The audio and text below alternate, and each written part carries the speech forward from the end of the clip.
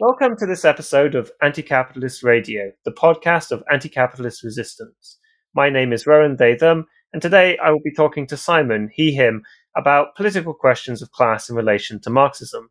Sometimes Marxism is accused of having a too rigid understanding of class, as liberal sociologist Steve Bruce puts it, dividing everyone between two hostile camps. This is true only insofar as Marx understood the central revolutionary class division within capitalism. But in fact, he had a much more nuanced understanding of the various social layers, all of which was framed by a philosophy characterized as much by social relations and agency as Marx's more famed materialism. Marxism, far from dividing everyone into two simplistic camps, has a subtler understanding of the interactions of economy, consciousness, and social contradictions, which make up the complex tapestry of our societies, and the understanding of which is a necessarily forever incomplete, but still vital undertaking. Let's start with an initial point. Aren't we all middle class today? Simon, how would you tackle that question?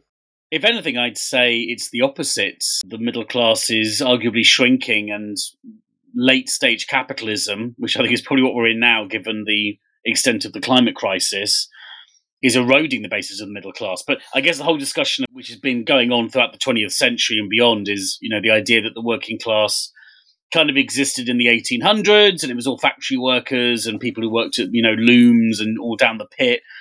And then as the 20th century went on, particularly after World War II, living conditions improved and people had more opportunities and started to buy white consumer goods like fridges and dishwashers and buying TVs and things, and they could afford a car, and people started getting mortgages and buying houses. And therefore that idea of the working class was kind of replaced by a much bigger middle class. But I think that's a very surface level, shallow look at it, because really, although a lot of workers did have a better standard of living than their parents or their grandparents, ultimately they remained workers, better paid workers, but still workers. And then the reality, of course, is as capitalism went on, in a lot of countries, even those gains began to be stripped away. And now you have a situation where in nearly every family, both parents have to work, there's lots of debt, people can't afford things that maybe their parents could have afforded. Really, actually, the idea of the middle class is actually eroding even more rapidly, or particularly the idea that the working class has become middle class is now kind of snapping back because of the reality of what capitalism can and cannot provide. Yeah, I would concur with that. I would also say that this whole conception of the middle class that I guess is supplied to us by liberal sociology is itself quite a vague abstraction.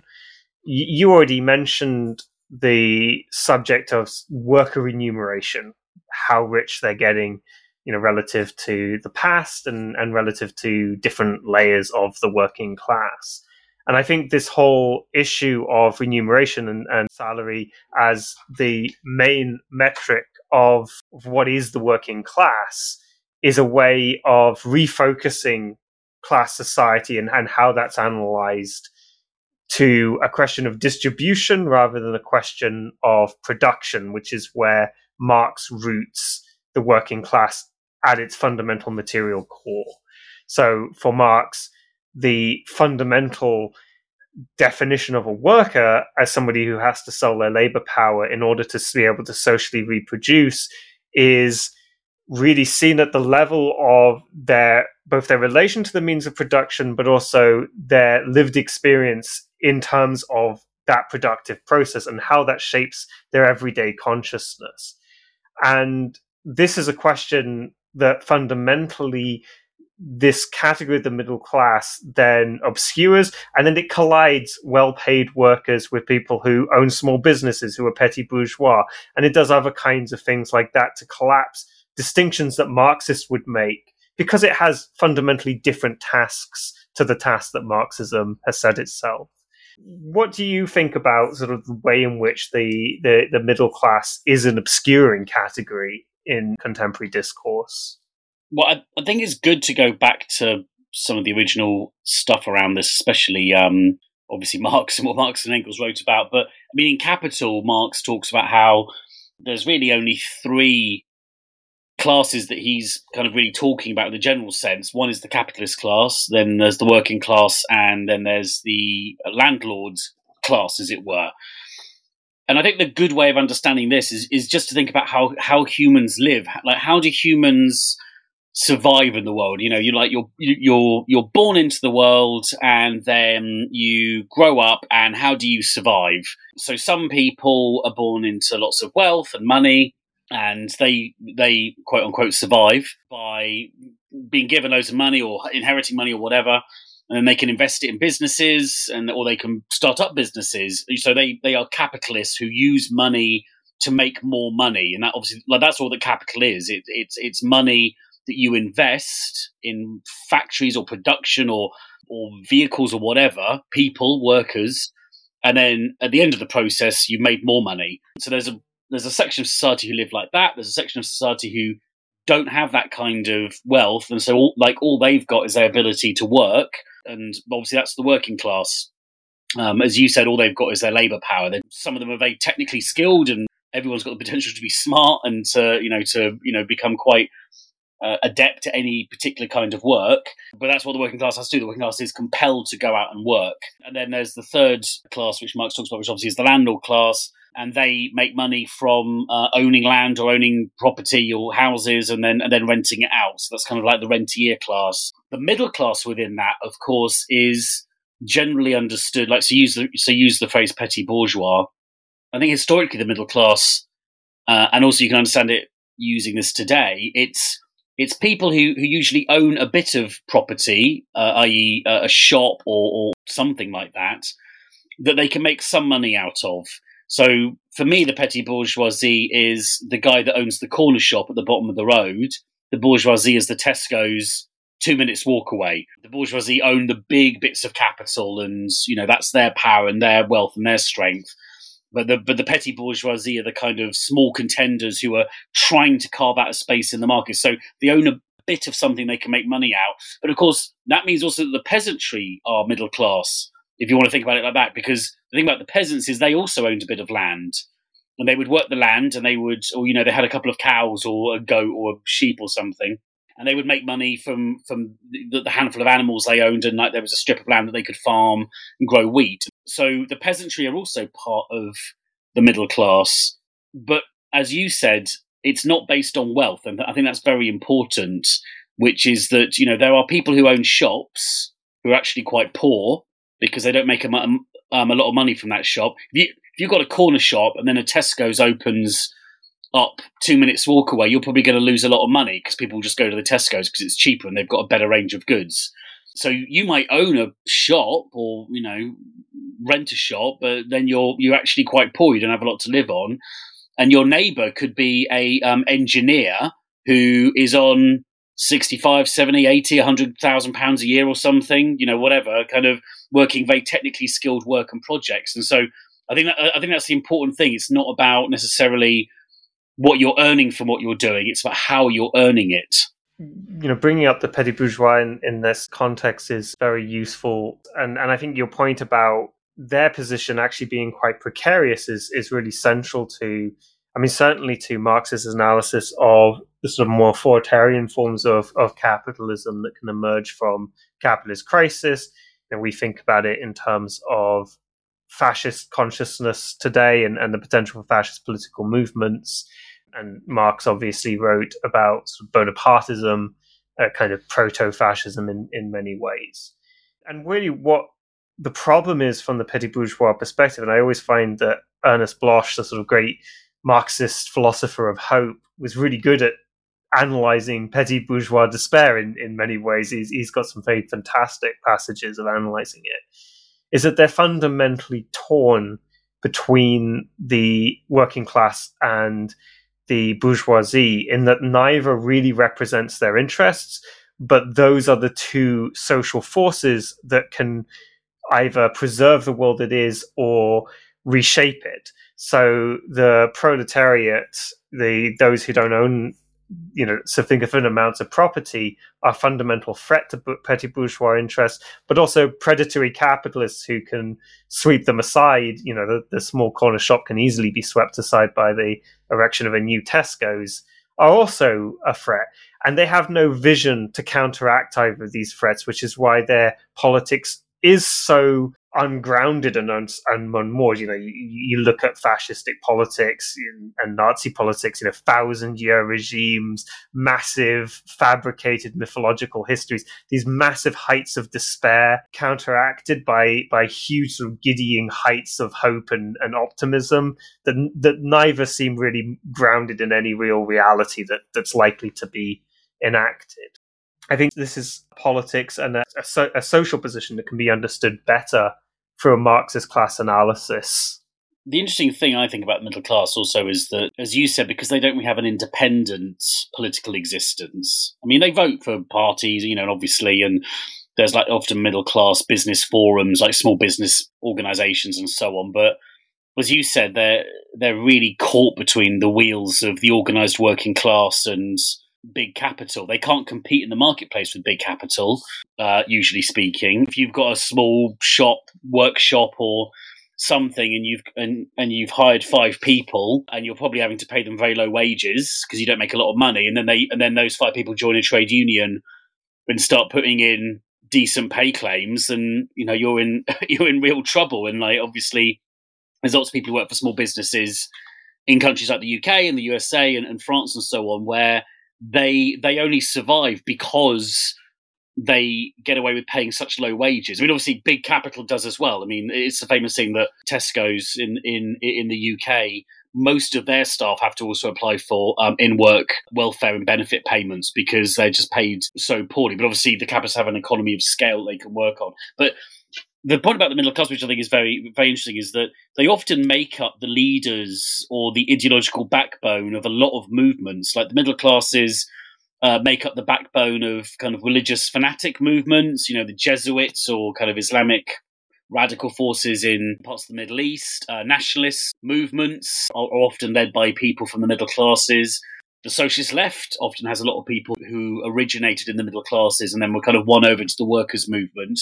But the same with bourgeoisie. I mean, the Conservative Party in Britain and the Republican Party in the US is not staffed really with actual bourgeois capitalists. They're too busy running business or going and playing golf. What those parties are made up of is middle-class people who are convinced that, there's a career in politics for them and they can get into parliament and then represent the interests of that class of people. So I think that's a very interesting thing about it because as you said, the most classical example really of a mass middle class movement is the Nazi Party in Germany, obviously led by Hitler in the 1920s and 30s. And that, I think, is a very interesting point because, again, like as you said, it was kind of completely ridiculous, irrational, racist, nationalist, violent politics. It hated the organised left. The first people that were put into concentration camps were communists and social democrats and trade union organisers. But it also, before it took power, claimed to be against German capital and like the horrors of German capital and, and sort of, we're going to stand up for the little man, by which they meant the small business owners. But as soon as Hitler got into power, they got rid of all of that and it just became a party that defended the interests of German big business. Again, that just totally proves your point that even when a mass middle-class movement claims to be independent or claims to be fighting for the little person who's not in the horrible unions, but also not a big fat cat kind of person, ultimately they have to come down on one side or the other. And obviously the Nazis were always going to come down on the side of the German capitalist class. They were never going to change their mind last minute and, actually say, no, we want to back kind of socialism, because obviously they were clearly against any kind of socialist agenda. The agency of the middle class in this sense, the middle class is defined by their tornness between these class interests, is always therefore hemmed in and is always therefore in sort of the Blochian psychological terms, a very unhappy agency, a very unhappy consciousness. And that's expressed in even the sort of spontaneous eruptions of political awareness that you see from them. You look at the manosphere online or the alt-right online, and these are often the children of the sort of petite bourgeoisie, and its seething resentment is their primary affect. I think it's still important, nonetheless, to hold on to the fact that they have that agency. It was a quality of the work on fascism that our recently departed comrade Neil Faulkner did, that I think was very apt. That he centered on the agency of the mass movements that fascist leaders would then opportunistically seize. And I think this quality of agency is something that runs through the entire Marxist analysis of not just the two rival classes, but all the social layers of society. A lot of the discussions of the agency of people in 18th Brumaire is explicitly around the agency of peasants, not one of Marx's three great classes. And so Marx was always interested in this question of where agency is enacted and where it isn't. And ultimately, the potential for agency he sees everywhere. What's unique about the working class is that this agency can express itself in a universal form through revolution. And it can do so because when they overturn class society without any stakes in that society, they are uniquely situated to be able to create a society which doesn't merely recreate class. And I think that's an absolutely essential point, because it gives the potential for a working class revolution to be universal in a way that liberal bourgeois revolutions have only previously promised to be. Yes, and that's the revolutionary potential of the working class, which I know is, there's lots of people nowadays who would say they're on the left and they would agree with socialists on a lot of things, but they're just completely not bothered about any class analysis or whether the working class really matters and so on. And I think that's something that we have to really challenge, because if you're talking about trying to move beyond capitalism, the question is how? How are you actually going to do that? And what is the social force that can make that happen? And you're totally right about the way Marx conceptualized the working class, which is that capitalism is built by the capitalists, surprisingly enough. They massively advance the productive forces. They are like society moves from small scale cottage industry production to mass production of goods and services and so on. Massive industrial cities are built. People are thrown off the land as peasants and forced into the city as propertyless workers. So they have to get jobs, often on quite low pay. And the capitalist class builds this incredibly dynamic system. And of course, that's the important point of the first part of the Communist Manifesto. Marx and Engels are kind of praising capitalism in a way, or like praising what the capitalists have done. They're saying, this class of people has emerged out of feudalism and they've totally changed everything. They have created modernity. They have unleashed forces in the economy and in society which are going to completely change the world. But obviously there's limits on it. And there's limits on it because of the way that capitalism is about a small group of people owning everything and controlling everything. And in a sense, they've actually built a system which they then can't fulfill the promise of because of the inbuilt nature of supposed sanctity of private property and profits only going to a small group of people. And obviously that's where socialism comes in. Socialism takes what is good about what capitalism has done, socializes it so it's for the good of everyone, and then begins the process of planning the economy so it's not beholden to these unseen market forces which control all of our lives. We begin to consciously plan the economy in a way that we can meet both people's needs and also the needs of actually living on the planet, restoring what socialists call the metabolic rift between people and planet, between humans and nature.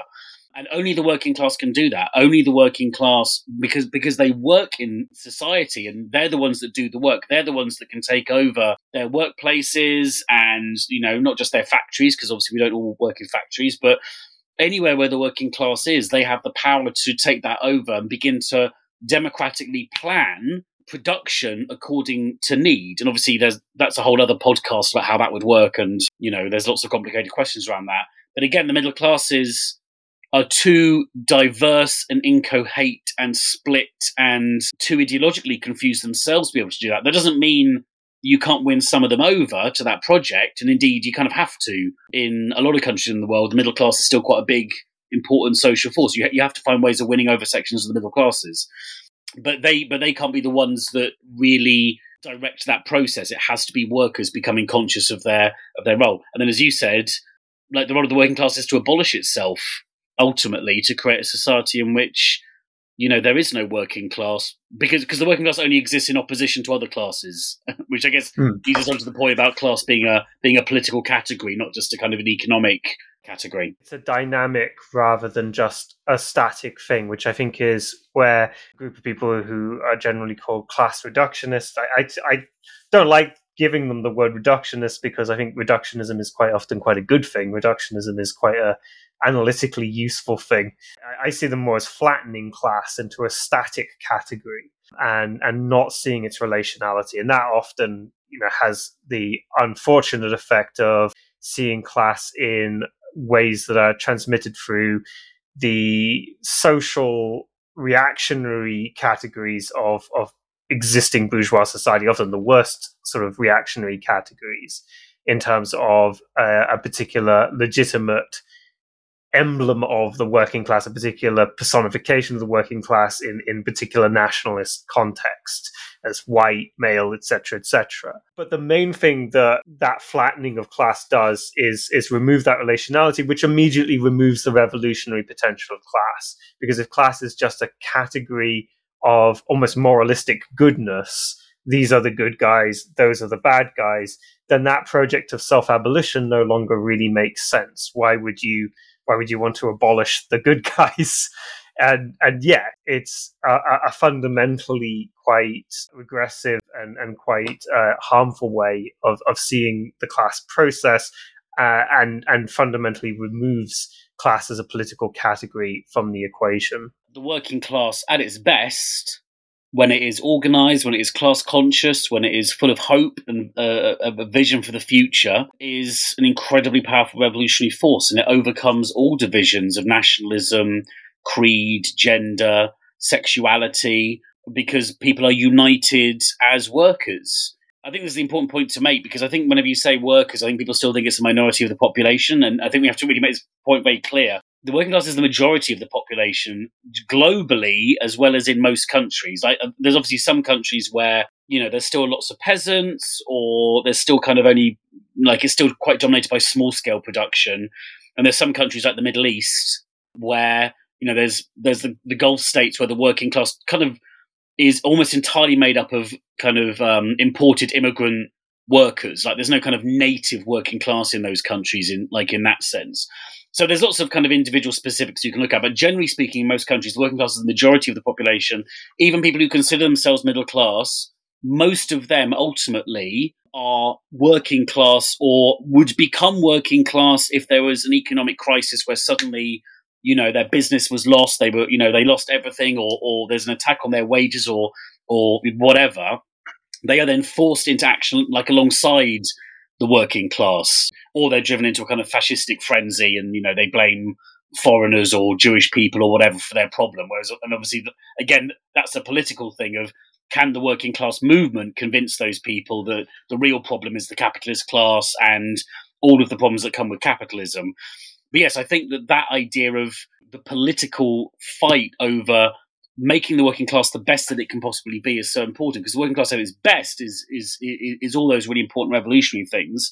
But the working class at its worst, if it's not really a class, if it's just a bunch of exploited people who are going to work, hating their jobs, fearful of foreigners, driving down wages, taking their employment, reading right-wing newspapers, listening to right-wing kind of DJs on, kind of shock jock people or conspiracy theorists, and totally not involved in any emancipatory movements of resistance or self-organization. I mean, the working people in that situation can be terribly reactionary. I'd go so far as to say, there's nothing obviously inherently good about being an exploited worker.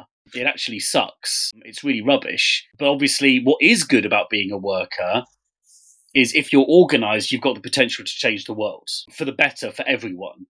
But that is a question of your class consciousness and your ability to organise and your courage in terms of fighting.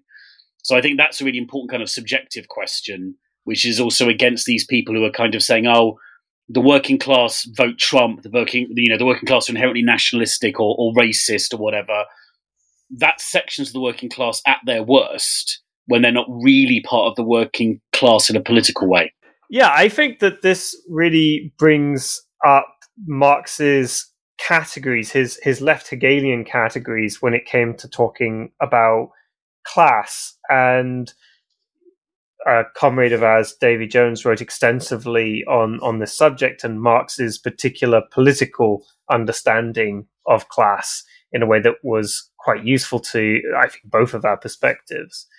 For Marx, the category of class in itself and then class in and for itself, which I can't fully unpack here. I mean, I certainly couldn't unpack a lot of the Hegelian philosophical baggage that comes with those terms, is not a category differentiation between atomized workers and politically conscious workers, but really is taking place at the level of political consciousness already having happened. So Marx makes a subdivision between politically conscious workers, and he isn't particularly interested at all in atomized workers, the sort of worst side of the class. He talks about the worst side of the French peasantry in the context of Bonapartism as being like potatoes in a sack, completely heterogeneous. In no sense is that sack of potatoes a class of potatoes. They're just potatoes. And every indication is that Marx felt that about workers who merely competed against each other, had no sense of their political alignment with each other and their potential as a revolutionary class. But Marx also understood that people do not go from being completely atomized subjects of capitalist society to being immediately revolutionary. And so the category of class in itself is really the emergence of workers trying to alter capitalist societies to better take care of their needs.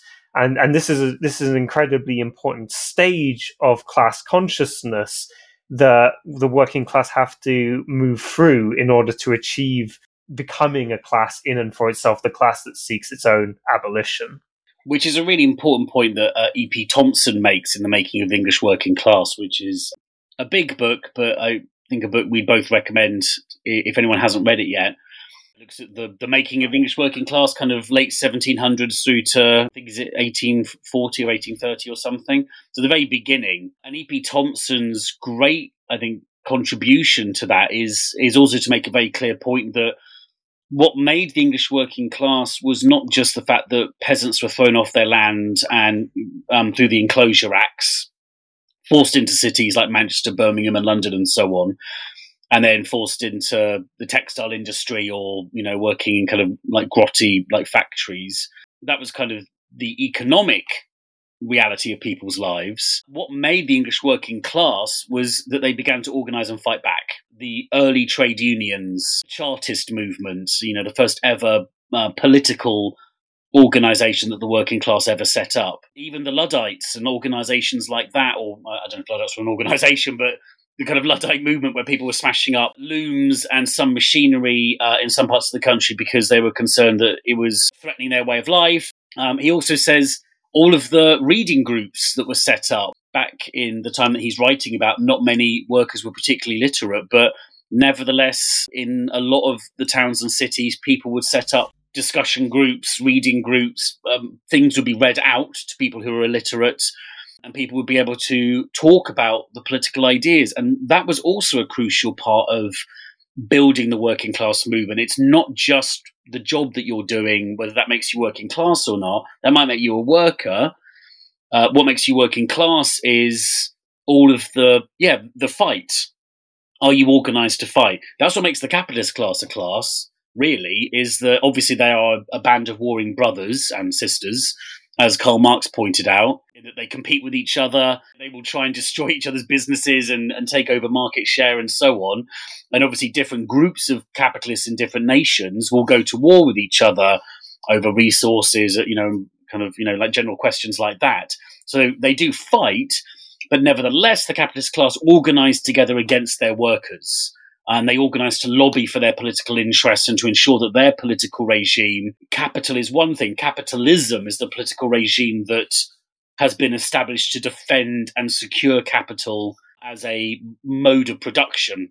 that's really important. The capitalist class is a class because they are class conscious. They are aware of their position as exploiters. They're aware of their position in society in terms of having to make profit from workers, squeezing them as much as possible in terms of productivity, making them work longer hours for less pay, all these things. That's what the capitalist class does. They're aware of their position. The problem is workers are often not aware of their position. Like, this goes back to the original being woke. Currently at the moment there's a big thing, woke is, kind of an insult. The whole history of socialism is about trying to make workers woke about their condition of life and that they are exploited, but they don't have to be exploited, and they don't have to blame the immigrant worker who's allegedly coming to taking their job. They can blame the capitalist for what is going on, and they can organise and they can fight and they can even not just get better wages. They could overthrow the capitalist class as a class and build a better society. But obviously that's a subjective question of class consciousness. The question of how class relates to ideology is really central to what you're discussing there. And one of the subtler points that Marx makes when he describes the ruling ideas of a period being the ideas of the ruling class of that period, which is a material relationship. They get to set productive society. They get to create society in their own image. And I think sometimes that phrase lends itself to a naive reading, which definitely wasn't intended by Marx, in my view, that what is going on there is that because the ruling class are at the top of society, they just get to sort of propagandize people into a particular way of thinking. And of course, the ruling class do use propaganda all the time, as does every social faction in society. And of course, their propaganda has huge material benefits. But really, I think what Marx was getting at is that the very way that people live their daily lives under a capitalist society was then going to reinforce the values of that society. Because if you want to get ahead as a worker, you compete with other workers. And if you want to engage in politics, you do so in bourgeois political forms. Yeah, and it's really infuriating these days because obviously the way that kind of argument plays out is that people on the right or the far right even make out that they're this persecuted minority voice, kind of they're the silent majority, and all they're doing is saying the same stuff that right-wing newspapers or right-wing politicians say all the time. Immigration's out of control. Islam is a threat to the West. Is like, those are commonly held views that are being put out all the time. But then these fascists try and make out that they're in this kind of persecuted minority where these ideas are, kind of completely suppressed and repressed. And that's just not the case. But I guess it does raise a criticism about the way that liberal democracy, with a capital L, has developed to try and have like multiculturalism and, this idea of tolerance in society. But it hasn't been able to fundamentally change the economic basis of capitalism. So what is happening at the moment with the global reactionary movement and the kind of creeping fascism and the rise of the alt-right and so on is, as you said, they are just repeating the so-called common sense reality of a life that is kind of brutal, driven by competition, driven by, a world which is divided up into nations and people struggling often to make ends meet. And they obviously have a reactionary program around that. But what they're arguing against is the liberal democratic kind of political edifice. Like, oh, you're not allowed to say that kind of thing. Oh, it's political correctness, and obviously now it's the war on woke. And that's because there has been advances made in terms of, you're not allowed to walk around in public being racist anymore, or you're not allowed to be racist at work or like overtly sexist. Those are wins that have been made. But nevertheless, society is still built in such a way that those ideas exist and will continue to exist because they are embedded in the racial, sexist nature of capitalism. Kind of the liberals and liberal democracy don't have a way of dealing with that because they agree with that economic system. They obviously they want to regulate it or reform it a little bit, but they don't really want to overthrow it. The real task is to really think about how we can build that kind of very energetic, dynamic, confident movement which feels like it's got the future in its bones, feels like it could actually change things and win. And therefore, we can't give in to passivity. We can't give in to pessimism. We can't give in to this idea that, actually, maybe we've already reached the tipping point and now it's kind of the end of the world. Because I think as soon as we absorb that into our outlook, then it does really become hopeless. Then there is no opportunities to really change things. Whereas there's still huge opportunities to change things. It all depends on whether a socialist revolutionary movement can be built of any size, which is global and extends so far into the working class and progressive forces in society that they can actually overthrow capitalism. Thanks for listening. If you have any comments or ideas, we would love to hear from you. Write to us at acrradio@anticapitalistresistance.org. That's acrradio@anticapitalistresistance.org.